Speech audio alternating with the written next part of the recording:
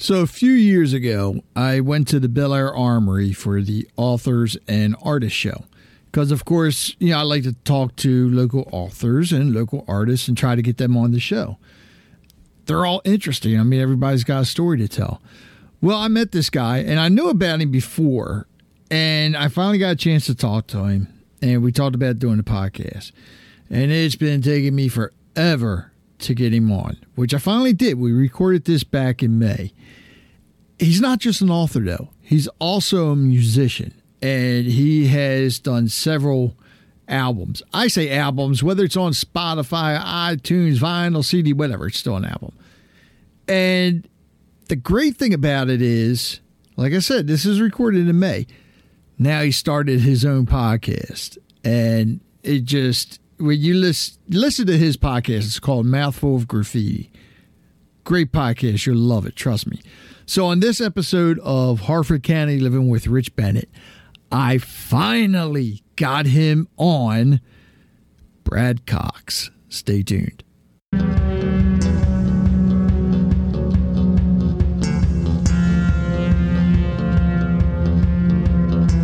Welcome to the award-winning podcast, Harford County Living with Rich Bennett, coming to you from the Freedom Federal Credit Union studios. Each week, you'll hear interesting interviews, commentary, discussions, storytelling, and more. Here's your host, Marine Corps veteran, professional DJ, entrepreneur, podcaster, and my father, Rich Bennett.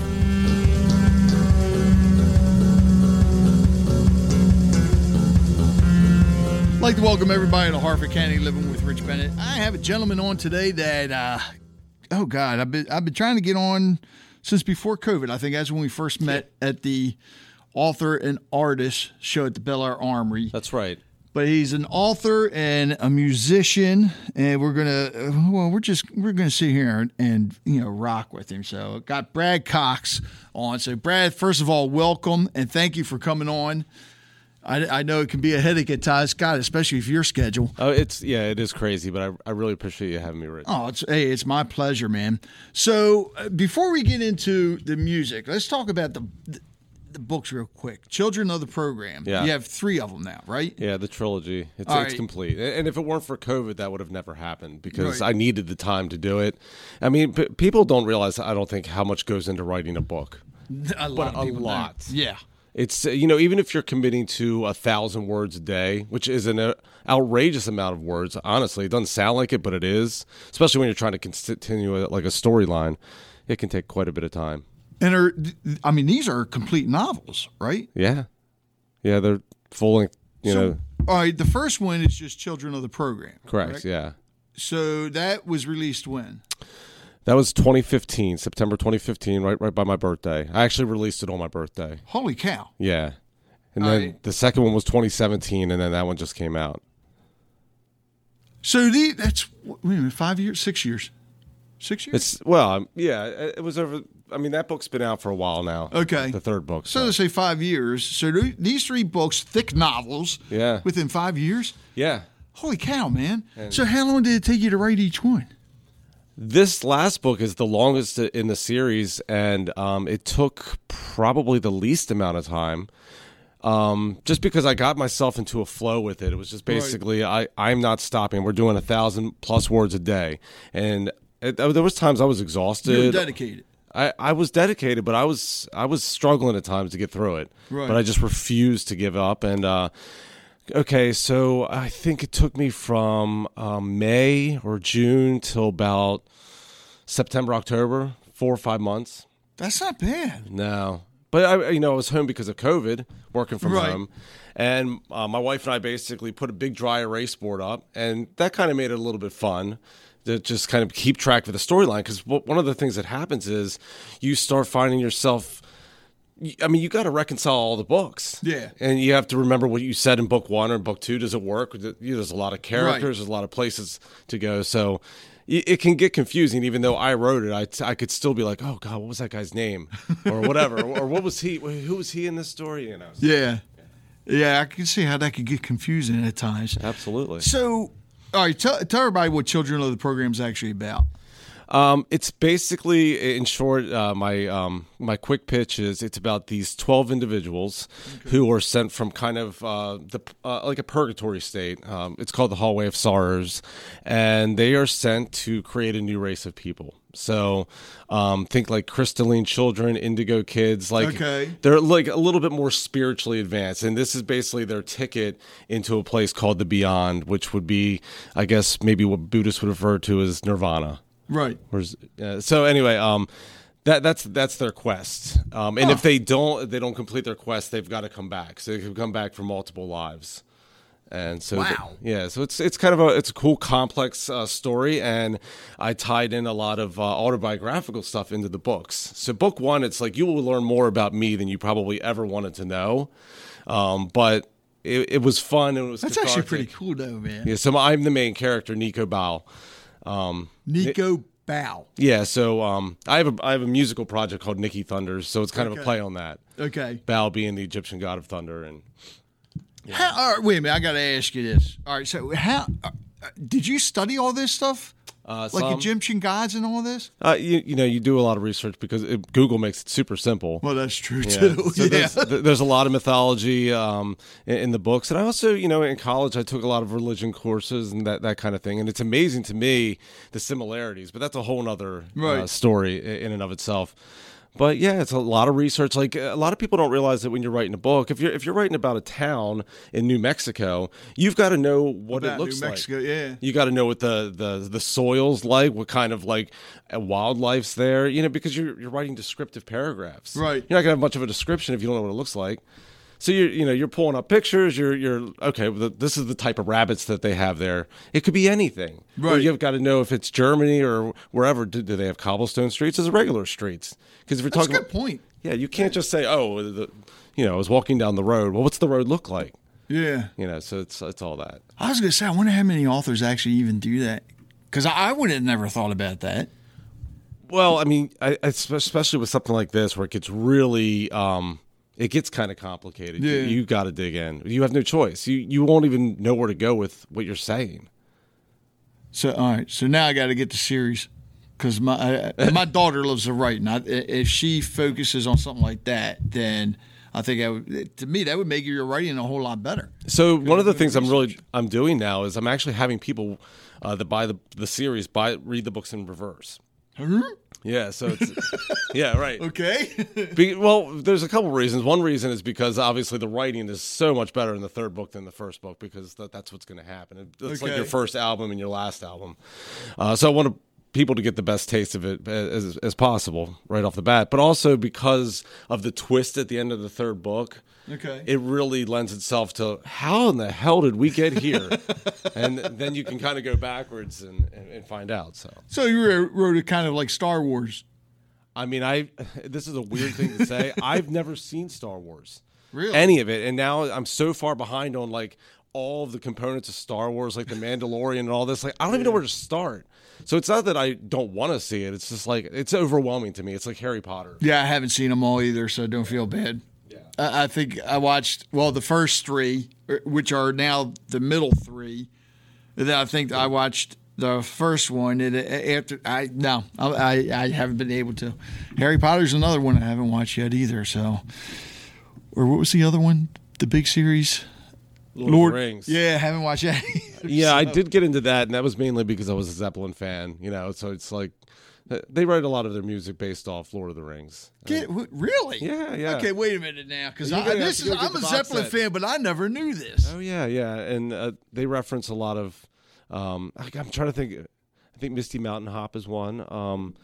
There's a couple songs where Robert Plant's referencing Lord of the Rings in his lyrics. I'll be darned. Yeah. And I've read the book back in high school, but So now I got to watch the movies and listen to Zeppelin. Yeah. And Zeppelin always had a certain mysterious quality to it. Yeah. I mean, it might have had a lot to do with Jimmy Page. It's like, he was into all kinds of like Ouija boards and black magic and all that kind of stuff, which is really fascinating. I think it adds a certain element to the music. It does. Oh, if you listen to some of that stuff that he did, and that's one thing I love about musicians when they explore different paths and everything and just bring that into their music. Yeah. Like you said, Page. I think the Beatles were always famous for that. Harrison and Lennon especially. And believe it or not, you're probably going to laugh at this one, but Yanni was another one because when he left Chameleon, which is a heavy metal band he used to play in, and went with whatever weed they call it that he does now. Is that New Age or whatever? Yeah, it was New Age for sure. But the different artists that he brings in that is in his orchestra or whatever are just like you have bass player that sounds like Flea. You're right. Yeah, the drummer that you would think it's Carmine Appice or something. Everybody's probably listening like, who the hell's Carmine Appice? But anyway, just showing my age now. But when he would bring in all this stuff from different countries and do it, and that's what I liked about Page. Who the hell ever thought of using a bow on a guitar?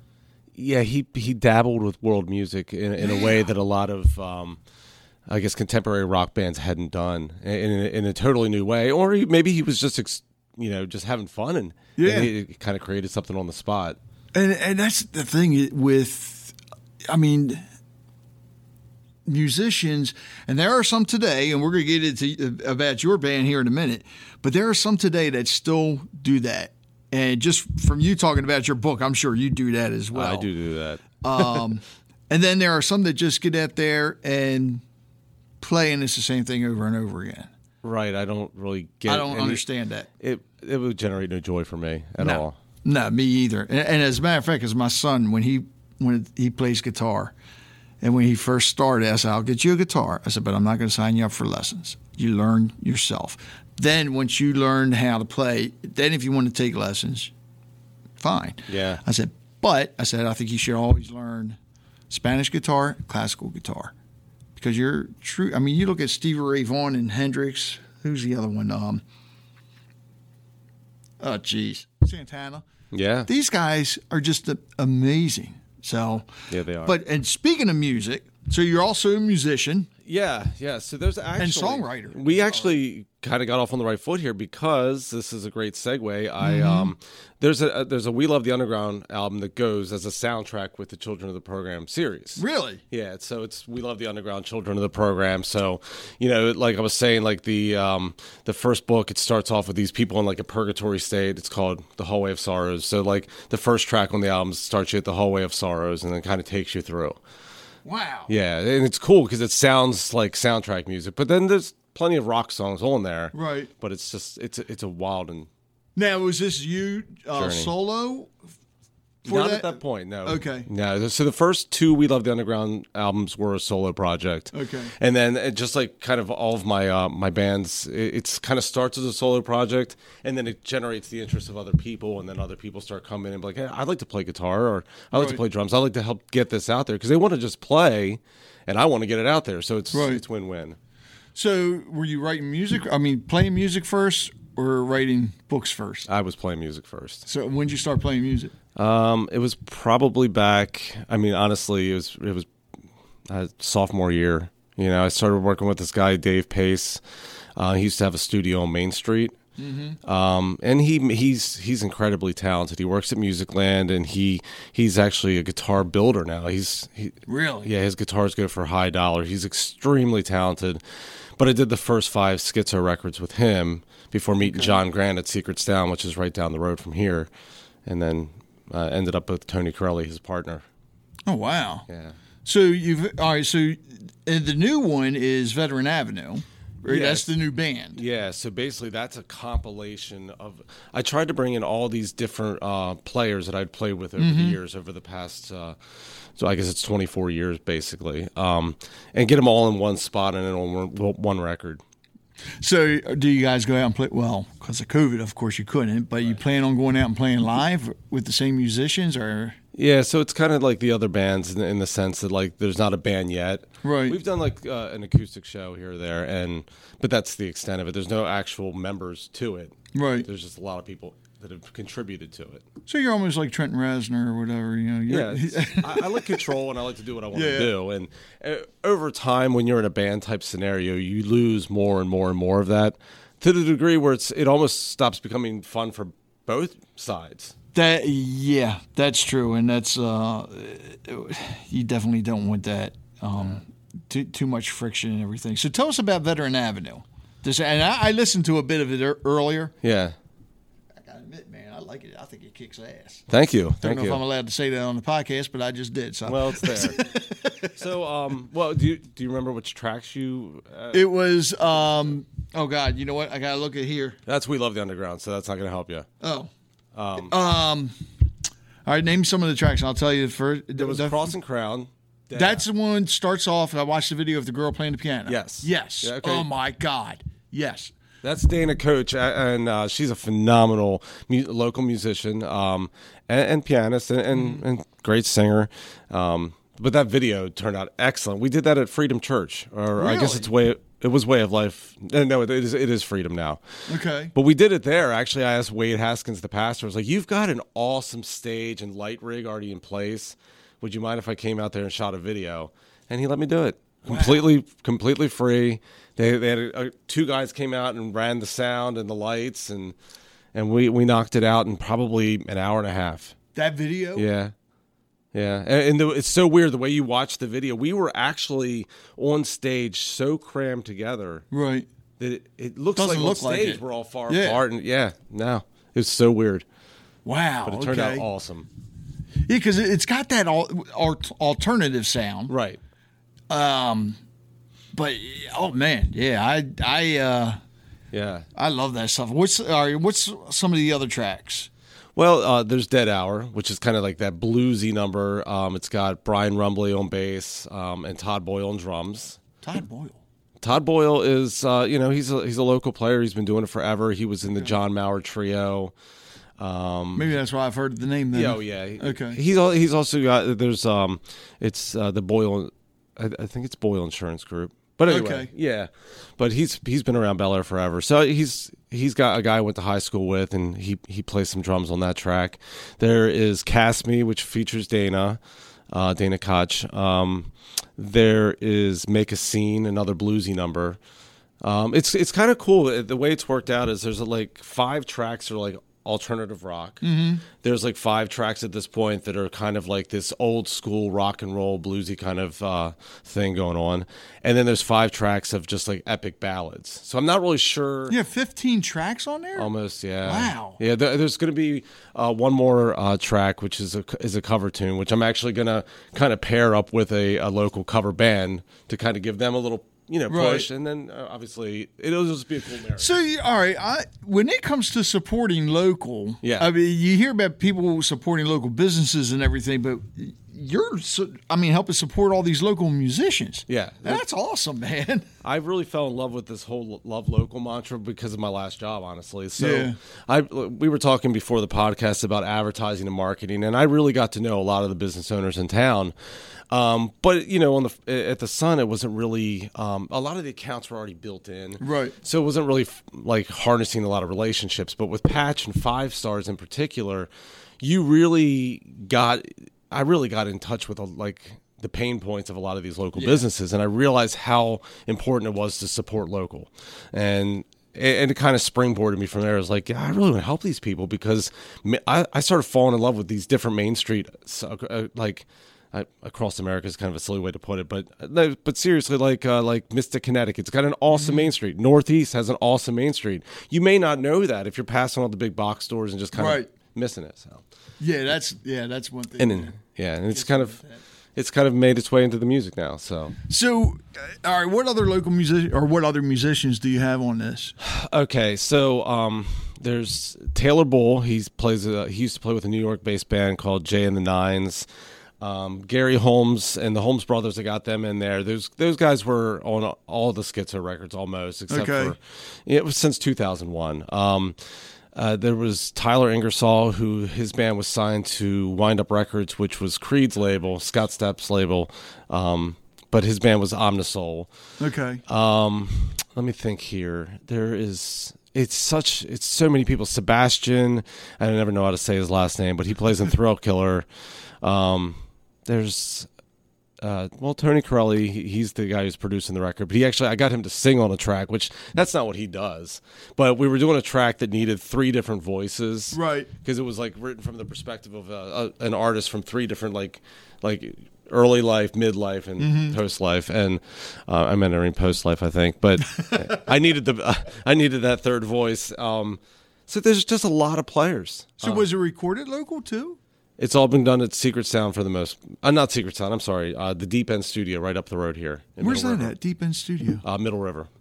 Really? Yeah, with Tony Corelli. He's phenomenal.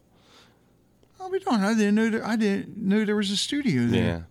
Wow. I mean, you would never know. It's probably small. It's about the size of this room. Okay. Which nobody can see this room. So how big is this room? Well, this probably 12 by 20? No, 15 by. I don't know. It's a small studio. You would never. It's know. about So like a stage almost. Yeah. Wow. He's got all that in his basement, and it's great. It's in his basement. That's where his studio is. Yep. Oh, sweet. Like imagine just dividing this room in half. And one side of this 12 by 20 room is the sound room. It's kind of, it's where the drums are. Okay. And then the other half is the sound room and the vocal booth. Okay. It's really condensed, but he's figured it out, and it works great. So, all right, now I'm going to put you on the spot. Are there any local musicians you would love to work with that you haven't yet? Trying to think about that. There's some that I grew up with that I really looked up to. Jimmy Haha from Jimmy's Chicken Shack. Yeah. Dave Teef from Laughing Colors. Just Mary Prankster. I love Mary Prankster. I think she is awesome. And she's kind of off the map at this point, but I love her. I'd love to do something with her. But for the most part, I'm pulling from musicians, like I said, that I'd played with over the years.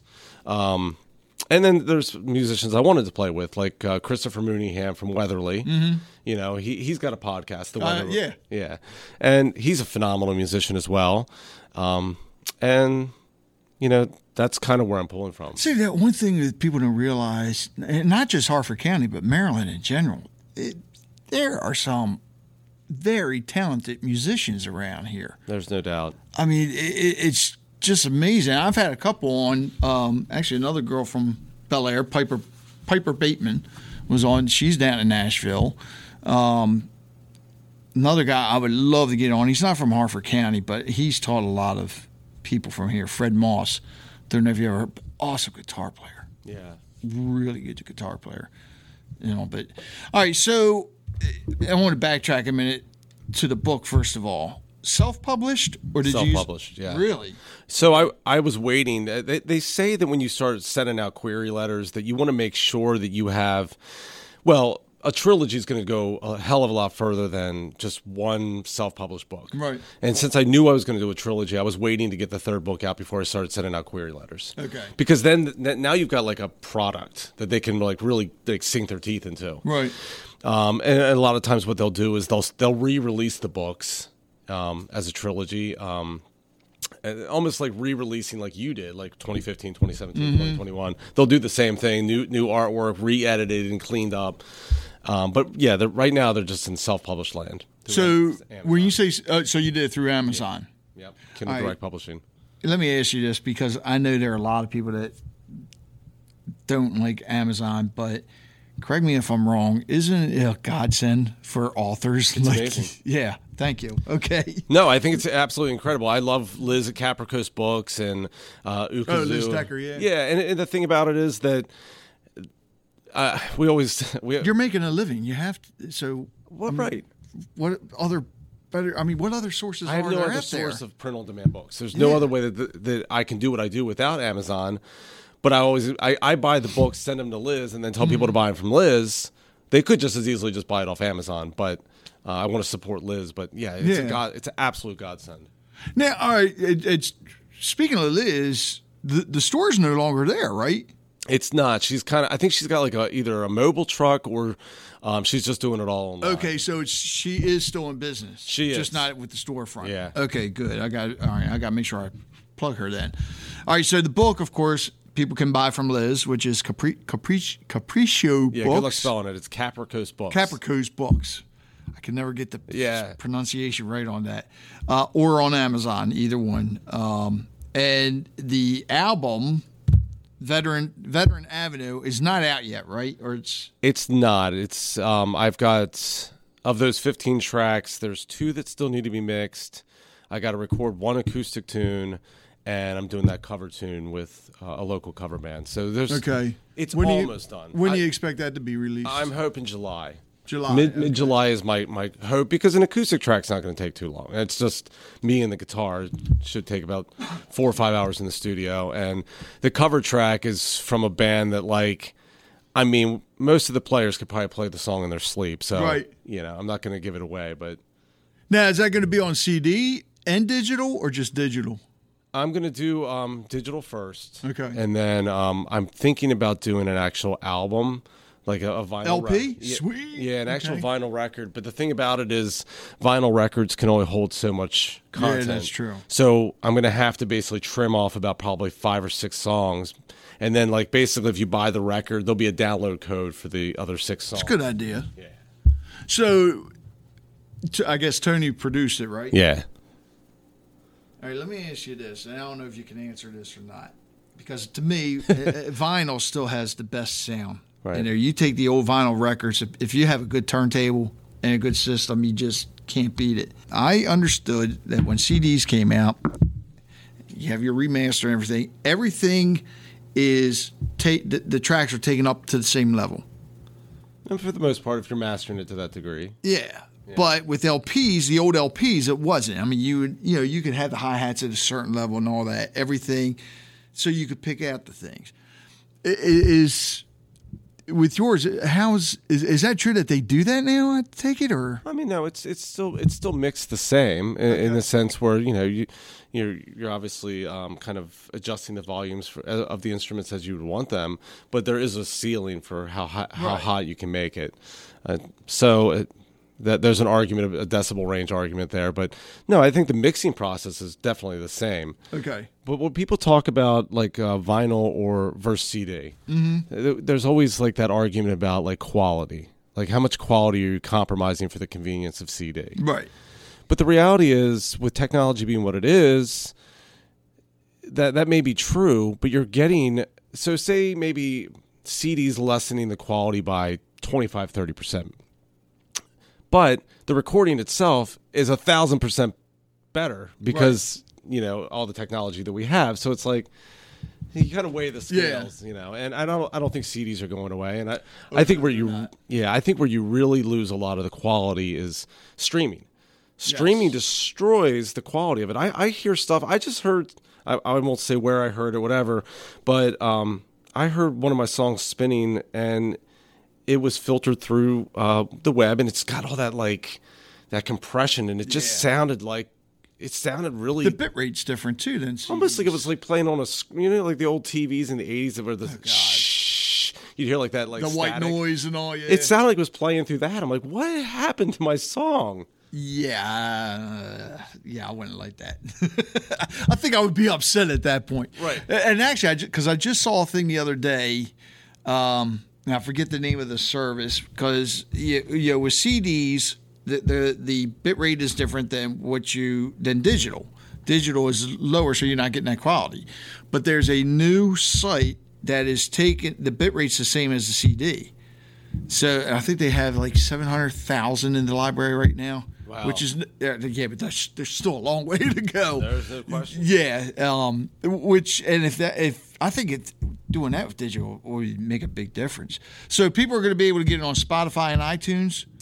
Spotify, iTunes, Google Play, pretty much. I think there's 150 different like online vendors, but those are the main ones. Okay. Yeah. And hopefully on vinyl. Hopefully, which would be sweet. I want to do like a short run, like maybe 50 to 100 to start. Right. Just because I think that there's the people that would want that just for like, obviously the musicians that played on it, just to have it, and then we'll see where it goes from there. Right. If it's really a demand, then I'll make more. Tell everybody where they can listen to it now, some of the videos and everything.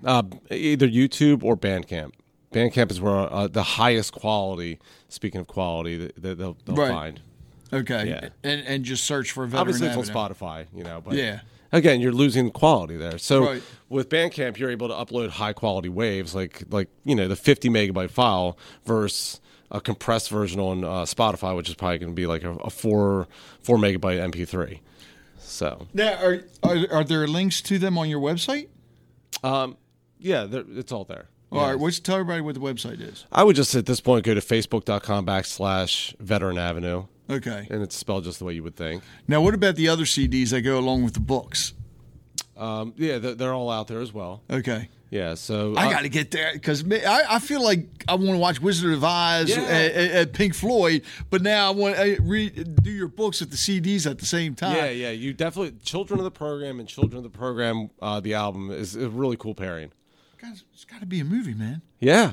Well, there was a guy I was talking to about that. He's like, if you ever get to that point, it's not Richard, was it? No, it was my buddy Edgar Nazario. He's a guy I'd like to play with. But yeah, it was like, just let me know. I got first dibs on this because it's a really cool story. It could easily be a Netflix series. Yeah. Oh, I definitely got to read it and listen to it at the same time. Man, I think that'd be a trip. Yeah. Definitely without a rush. All right, so July, hopefully, is when it's going to be released, and I'll make sure I have all the links in the show notes for everybody. But every time I look at your book, the word's right there in front of me, but I always want to say Children of the Corn. Children of the Program, the trilogy. God, people, you have to get it. Support local artists. And Brad is truly an artist, author, musician. So you wrote all the songs as well, right? Yeah. Now, on the Children of the Program record, that was a collaborative effort with the band at the time. Which was We Love the Underground. But the first two We Love the Underground albums were solo projects. A lot of the Schizo albums were solo projects. And for Veteran Avenue, yes, I've written all the songs, but it's a matter of bringing other players in. Like, hey, man, you want to play bass on this track, or you want to play the drums on this track? The song or the core is already there, though. Yeah. So how long is this, actually, the Veteran Avenue project, how long has that been going on now? Summer of 2018. Really? Yeah. It's been a long process because it's not a money thing. Yeah. I can't afford to go to the studio every month. It takes every 2 or 3 months to save up the money to do that, and then it's kind of like corralling cats to get everybody in the studio at the same time, getting everybody scheduled to work. Okay, or this guy's coming in this day to do this. This guy, there's people that have played on it that I haven't even seen. They just came in and laid their part when they could do it and left. Yeah. Wow. So that's weird. So, all right, as an independent musician, because you're not on a major label or anything, it's kind of preferred. It's great. What about airplay, though? Yeah, well, that's where it gets tricky. So, I guess thank God for Spotify and iTunes. Thank God for podcasts like this as well. And actually, the college station WHFC, they can play it as well, right? They do, and they do. Okay. There's definitely stations that will promote local. There's a lot of online indie stations that play the music. Lots of them. Good. But yeah, as far as hitting the top 25 market, you gotta, I don't know, every once in a blue moon, 98 Rock will play a local song. Okay. But there's got to be a certain level of connection there because I don't think any of us know how to actually trip that wire and get in there. Right. Matt Davis used to do a great show in Noise in the Basement, and he would play local music. But for the most part, terrestrial radio is already struggling. Yeah. So. See, that's the one thing I hate about, doing a podcast because it'd be nice if I could sit there and play songs all the time. Yeah. Yeah. But what I do is when we DJ, that's when I push the local musicians. If I have their stuff, then I'm putting it out there. How else are people going to find out? I was going to tell you, if you need any tracks for the podcast itself, just let me know and I'll send it to you. Well, actually, yeah, because I got to double check on that because I know if God, what all's in there? So it's got to be approved by the author or the writer, which is you. The musician, publish the record company, which is independent, which is me. So you have my permission. Okay, you have it here as a recording. That works for me because the more people that hear this, the better, and get it out there, man. Because it like I said, from what I heard, kicks ass already. I appreciate that, man. And the timing for doing this is really perfect. It just kind of the stars align between doing the Weatherly podcast, doing the college. That's right. You were just with Matt Terry on WHFC. Yeah. So this is all really becoming a really great promotional push, and I really appreciate it because it's tough to cut through. We live in a content world. Yeah. You know, I don't care if you put out a single or you put out an EP or you put out an album. People are on to the next thing within 24, 48 hours. That's true. So all that work is like 3 years of work. It's like, oh, here today, gone tomorrow. And it's like, I just can't justify that. I've got to promote the hell out of this. Yeah. And the sad thing is, too, even with that, you hear a lot of musicians and even authors, you know, they want it right away. And there are some of them, it ain't till 5 years to where people start hearing it. But we don't want that. We want it now. And that's the way it should be. You're busting your tail. It's a business. Yeah, and this is not my full-time job, obviously. I actually have a full-time job, which is one of the reasons that I stick with the more creative approach to writing music and the books, because I've reached this age where it seems like a lot of the people that I know out there have kind of going the road of either just doing the cover groups or doing like the kind of the strumming and humming thing. And it's like, you know, I just couldn't see dedicating extra time on the weekend to doing something that isn't actually furthering the creative process for me. So this is kind of the happy marriage. You know, I work my job and then I put out my records. All right. So with your music, who was your biggest influences? Biggest influences. It's funny. I just found an article from 1995. That I did. Yeah, I did with my local high school at C. Milton Wright.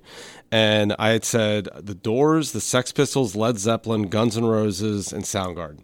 Those were the 5. And I would say that a lot of those are still in there. Right. Zeppelin was the very first band that hooked me. I remember, do you remember Columbia House? Oh, God, yes. So they had this deal where basically 5 records for a penny or whatever. Right. But they had this deal where they would send you a tape every month. Or I think it was a cassette. And if you opened the package, you had to buy it at that point. But I was always so curious, like, what's in there? And it was Zeppelin 3. And I put that cassette in one night and I heard Immigrant Song. And I was just like, holy shit. Well, I don't know if you can say that. You can edit it. You're fine.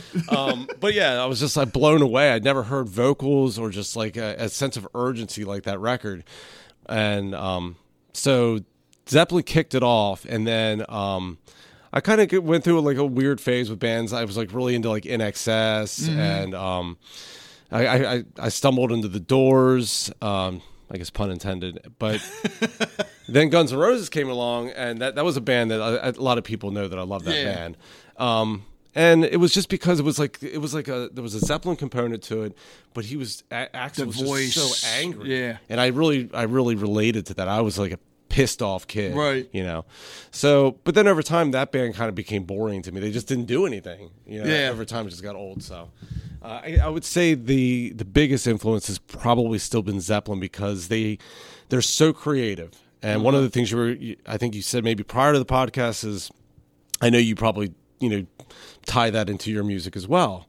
And one of the things I do on every record, there's always a couple like complete surprise tracks. Like that record in front of you, the We Love the Underground Mouthful of Graffiti record, ends with a jazz song.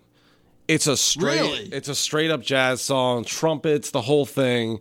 Wow. Yes, but the whole record is this dark, heavy alternative album. Like like all the songs are like Cross and Crown basically.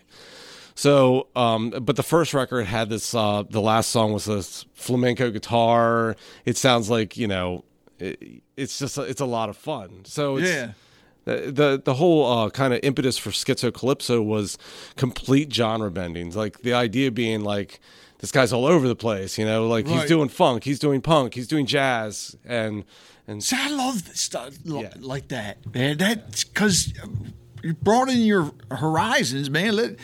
I think that's one of the biggest problems with people today. They don't want to listen to all different types of music. Yeah. You know what you got to do? The next project you do, you got to have a sitar in there. Yeah. I was going to say, don't tell me you've already done that or something. I'm trying to think. I don't think a sitar's made an appearance, but there's been all kinds of stuff. Yeah. Yeah. Some of the instruments out there nowadays is just, you would never have thought you could get sounds like that. Have you? This is a really kind of sidebar thing, but this is really kind of interesting where music's going. Mm-hmm. But have you heard the AI albums or music out there? Like, so basically what they'll do is they'll feed a computer like hours and hours and hours of Nirvana, and then AI will create a Nirvana song. What? So Duran Duran just recently put out a kind of a collaborative song between AI and them.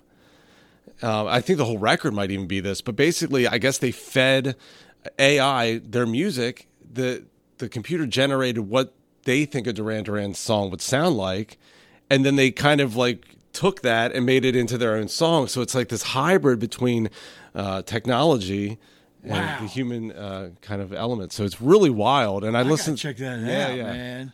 It's next level. Yeah. Yeah.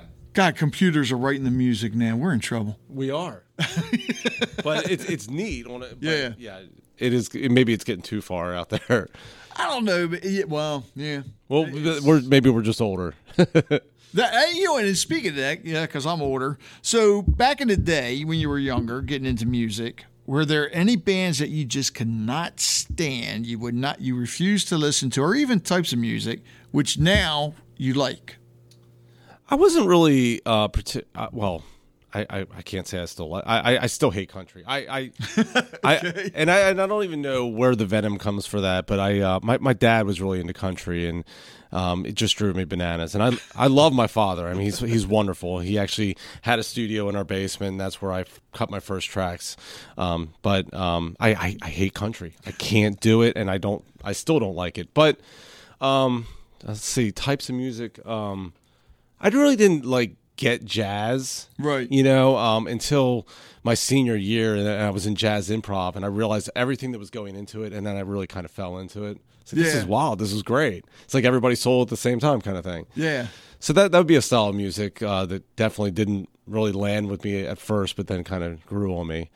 Never really got into like pop music. I just was it didn't seem authentic to me in a lot of cases. It could. And some of it did, but it didn't really resonate with me until I got older. Right. And now I realize that, like, no matter what you're doing, on some level, there's a certain intent behind what you're doing. So whether you're making punk rock, 3 Chords and the Truth, or you're making a pop record, it's still there's still intent there. What's to say what's genuine or what's not? So I don't know. God, even I got into this argument with my daughter one time because she told me about this band and she said they were punk rock. I was like, no, they're not punk rock. I said, punk rock is Sex Pistols, Clash, To me, that was punk rock. Yeah, actually, it's funny you're circling the drain on the Sex Pistols because it's one of the bands I grew up with and just absolutely love. Into Sex Pistols, man. You got to love them. Yeah, and a lot of people associate that group with Sid. But Sid was really he was a fan that became a band member. And John Lydon, he's a blowhard, but he's great. Mm-hmm. He really is the Sex Pistols. Yeah. I don't know if you know the story behind like what was supposed to be the follow-up record, but Steve Jones and I think Cookie, I think they put together what was going to be the next Sex Pistol record, and John Lydon heard it. He's like, this sounds like a parody of what we just did. So that became the Professionals, and then John Lydon went off to do Public Image LTD. Right. No, I didn't know that. Yeah. Yeah, because I used to listen to them and the Ramones. Always loved the Ramones. I mean, great songs. Oh yeah, I mean, great. What was the longest one? 3 minutes or whatever. Right. But they were just. Psycho Therapy. My daughter, when she was younger, would always sing Blitzkrieg Bop, and now when I tell her that, she's like, "I never sang that." I said, "You used to sing it all the time." No, I didn't. Yeah, you did. Yeah. Right? Brad, first of all, I want to thank you again for coming on. Is there anything that you would like to add? I would just say that just kind of stick by Spotify, keep up on the updates for Veteran Avenue because it's coming. It's been a long time coming, and I'm really excited to get it out there, and I think you're going to enjoy it. Oh, I know everybody will, and I'll make sure I have the links in the show notes for that. And anytime you want to come back on, feel free to do so, man. I appreciate you having me, Rich. I really do. God, you know what I would love to do if you could? Some of these musicians that you've played with, if we could just get like a big round table and just talk about music. Maybe we could set up a podcast like this. I'll invite anybody who can come. Yeah, I'm game for that. Yeah. I mean, it's just, I think a lot of people in Harford County and in Maryland in general don't realize, and I said this before, how much talent is out there. It's incredible. And if it weren't for social media, we probably wouldn't know. That's true. That's very true. It blows me away. So yeah, I think one of the things that would be really interesting in a scenario like that is that, like, everybody knows my perspective. Probably, I'm vocal enough about it, but I'm curious even myself. What is their perspective on being asked to come in and do something like that? Because, like I said, like I didn't even see all the people that came into track. Some of them just came in, laid their track, and disappeared. And it was because they were available. I wasn't. So I haven't even seen them. So what was it for them? What was their experience? It'd be kind of interesting to find out. Like, or what did that feel like to go in there and just lay something to somebody else's work? So, get them all together. Let's do it, man. Yeah, let's do it. I'm up for it. Brad, thanks again, man. Rich, thanks for having me, brother. So I wanted to feature some of Brad's music, or at least one song on this episode. But the thing is, there are so many great tunes that he has. So I figured it'd be easiest just to tell everybody the websites to go to, and support him by purchasing music, listening to it, enjoying it, sharing it with all your friends. So the first one is moderndaytravesty.bandcamp.com. You also have welovetheunderground.bandcamp.com, bradwilliamcox.bandcamp.com. There's a lot. Nikki Thunders, that's NIKI.bandcamp.com. What else? There's, theaftermidnights.bandcamp.com, schizocalypso.bandcamp.com, and veteranavenue.bandcamp.com. And make sure you check out his podcast, Mouthful of Graffiti, which you can also find on the Chesapeake Podcast Network, and go to his website, childrenoftheprogram.com, and purchase his books. If you have an idea or something or someone you would like to hear on the podcast, let me know. Send me an email at podcast@harfordcountyliving.com. Again, that's podcast@harfordcountyliving.com. And also, please leave a review. All you need to do is go to lovethepodcast.com/hardcore living. Again, lovethepodcast.com/hardcore living. Please leave a review. It helps me determine what type of guest to get on and subjects to talk about as well. And not only that, if you leave a review, I tend to give away prizes a lot. Gift cards. My sponsors provide me with things that allow me to do that. So, you're automatically entered once you leave a review. Even years down the road, if you left one today, if you left one last year, you're still eligible to, of course, win the prize. And also, if you don't mind, please follow our Facebook pages at Harford County Living with Rich Bennett, which is facebook.com/HCL show, and Harford County Living as well, which is facebook.com/Harford County Living. And of course, if you can, please support the show. Just go to buymeacoffee.com/hardcore living, and every little donation helps me to keep this going. So again, that's buymeacoffee.com/hardcore living. So I am sitting here today. I have a young lady on that is a very talented photographer, Emily Adolph, and she's got something very special, especially if you run a nonprofit. Oh, she's got something special for you. But if you just need photography in general, you want to get a hold of her. So how you doing, Emily? I'm doing good, Rich. Thank you for having me on today.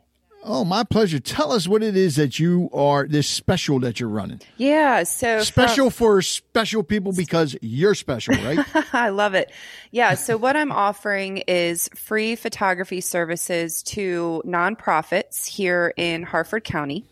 And initially I was running it from now until the end of June, but what I've decided to do is extend it out. So now I'm offering it from now until the end of August. So until August 31st, that weekend. Figured, it's a busy time of year season for, nonprofits having events in the summertime. But yeah, really just want to help nonprofits capture, moments and the, experiences of the events that they're hosting without having to, worry about funding the photographer. Right. So yeah, that's just a little bit about, what I'm giving back to the community. Which is great because a lot of your nonprofits don't take photos of their events, and they should be on their websites. I agree. Even for upcoming events, it's nice if you had the photos from last year to ask, hey, look, this is what we're doing. This is how good it is. Yeah. And also, but you also do other types of photography in case somebody wants to hire you, right? I do. Yeah, I do portraits, families, other events, musicians, bands. Those are my key focuses. Yeah. Okay. Yeah. And how does somebody hire you? How do they get in touch with you? Yeah, they would just go to my website. So it's www.emilyadolph.com. So that's EMILYADOLPH.com. Well, first of all, thank you for doing that because that's awesome. Thank you. Especially now, a lot of your nonprofits are struggling because, just like all of us, inflation's hitting them hard. Yep. And you have, some venues around that shut down. So some of them are struggling to find a place. And here you are reaching out to help. And for those of you that don't know about Emily, Emily just loves to help people out. Yeah, I do. So help her out as well. Yeah, absolutely. Hire her for your photography needs. Thank you. Thanks, Emily. Thanks, Rich.